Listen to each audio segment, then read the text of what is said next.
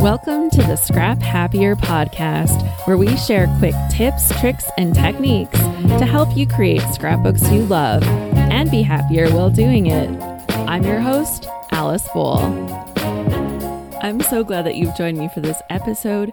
This is something that is so useful for when we're trying to do our journaling on our scrapbook pages, and that means we're talking about lists. Now, obviously, one of the first lists that come to mind when I think about them are to-do lists. We're always chasing that forever to-do list, and sometimes it's actually more like a to-don't list, but let's not go down that road yet.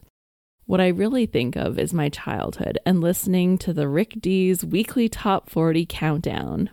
Now, I'll confess, I didn't get to listen to it nearly as much as I would have liked to, but when I did, it sure made an impact.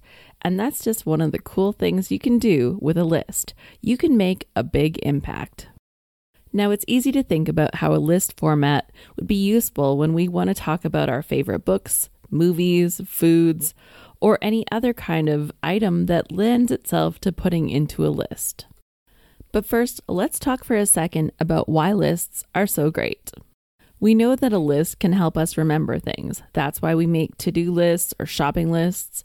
But did you know that a list actually reduces your cognitive load? Okay, what is cognitive load and why is that important to us? It turns out our brain only has a certain amount of working memory. Information gets stored in your long-term memory after first being attended to and processed by your working memory. However, working memory is extremely limited in both capacity and duration. If you're in a situation where you have too much information coming at you or you have too many tasks that you have to do simultaneously, then this can result in you being unable to process this information. This is known as cognitive overload, or you've reached your cognitive limit. This is why our brains really like to group things together to make associations, and they like it when things are nice and organized, like in a list. Using a list can allow you to think about more details and not worry that you've missed out on something important. This is one of the reasons that pilots use a checklist. Now that we've talked about some of the science behind this, here are 5 quick benefits of using a list. Number 1, lists are a great way to organize information. You can break down something really complicated and make it really easy to understand by using a list.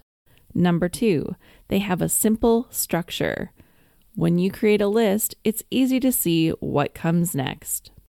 But not only that, it also helps you know how far along you are in a certain process.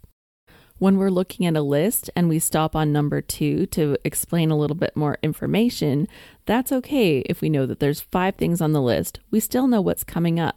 Similarly, a computer will have a progress bar that shows how much progress it's made on a certain task that you've asked it to do. By being able to see how much work is left on that progress bar, it gives you a good estimation of how long you're going to be waiting. Whether you realize it or not, anytime you're reading a list, you're evaluating that same thing. Number 3, lists are easy to read and write. Because so many lists are short, now they don't have to be short, but many of them are, they're easy to write and they're easy to read. Number 4, a list will help you arrange things in order. My grocery list has most of the items that we buy frequently from the store. They're listed in an order that allows us to go around the store in the way that you walk and pick up the items as you encounter them. Obviously, I don't need to buy every single item on every single trip, so we just checkmark the ones that we need on that specific trip. By arranging the items on our list according to the layout of the store, it makes shopping trips so much quicker and easier. Number 5, lists can be fun. Think back to that Rick Dees weekly top 40. That was a pretty fun list. Now let's talk about some great lists that we can use for our scrapbooking, and I have a couple of fun twists on the traditional list that I think make our scrapbooking an even better experience. One great way to create a list page is to actually just put a list on it, like a top 5 or a top 10 kind of list. These ones are the pretty obvious ones that most of us think of. Maybe it's our favorite food, our favorite movie, our favorite books. but you can really play with it and get creative. I made one page that I told a whole bunch of random facts about myself. A list format was a great way to bring all of these random pieces together to make a cohesive list for my page. This second idea involves thinking of your photos as a list. Instead of using words as a scrapbooker, we have the opportunity to bring photos into our list making. One great page that I made showcased my ever-changing hairstyles.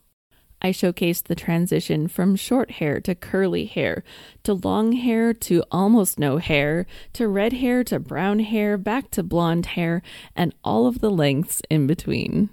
When I wanted to create a layout that showcased the different things I dreamed of becoming when I grew up, I turned to a photo list.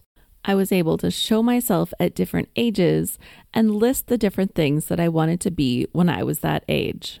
On a third page, when I wanted to showcase the different animals and pets that we had when I was a child, I remembered one of the toys I had as a kid. It had all of the animals around it, and you pull a string, and it would point to an animal and say, "The cow says moo." And I could remember playing with that forever as a child. So I decided to recreate that and turn it into a list of all of my animals and pets. If you'd like to see the layouts that I mentioned during this episode, you can find them in the show notes linked below. A third way that you might want to create a list on a page is to think of a timeline as a list, because really that's what they are. If you think about a timeline like a list, then it makes it so much easier to break your day down if you're doing a day in the life, or to break your trip down if you're doing a holiday or vacation. A fourth way to use a list is to use a currently list. We talked with Kristen Tweedell, back in episode 29 of this podcast. So if you want to hear more details about currently lists, please go listen to episode 29. But for a short form, a currently list is a great way to talk about the things that are currently happening in your life right now. One of the great things that Kristen says is that you can do these on a regular basis, and that allows you to kind of see the incremental changes in your life and document the things that are currently happening. And my fifth and final way of incorporating lists into your scrapbooks is to create a compilation or look back page.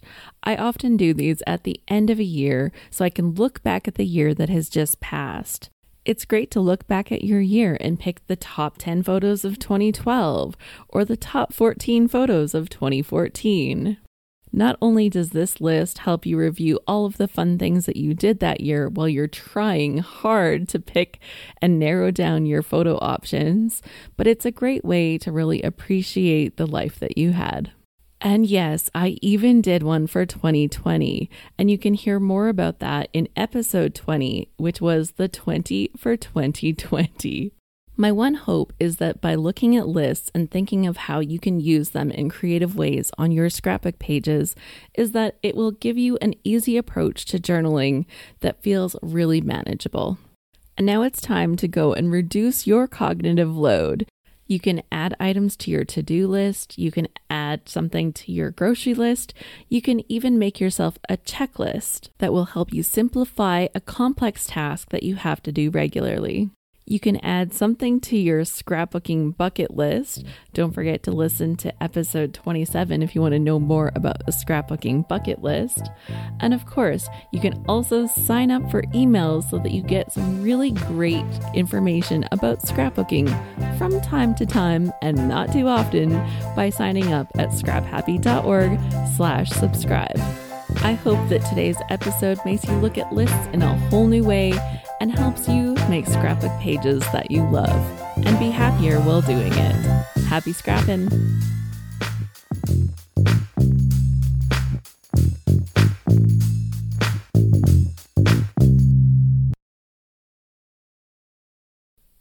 But I don't even have a blooper.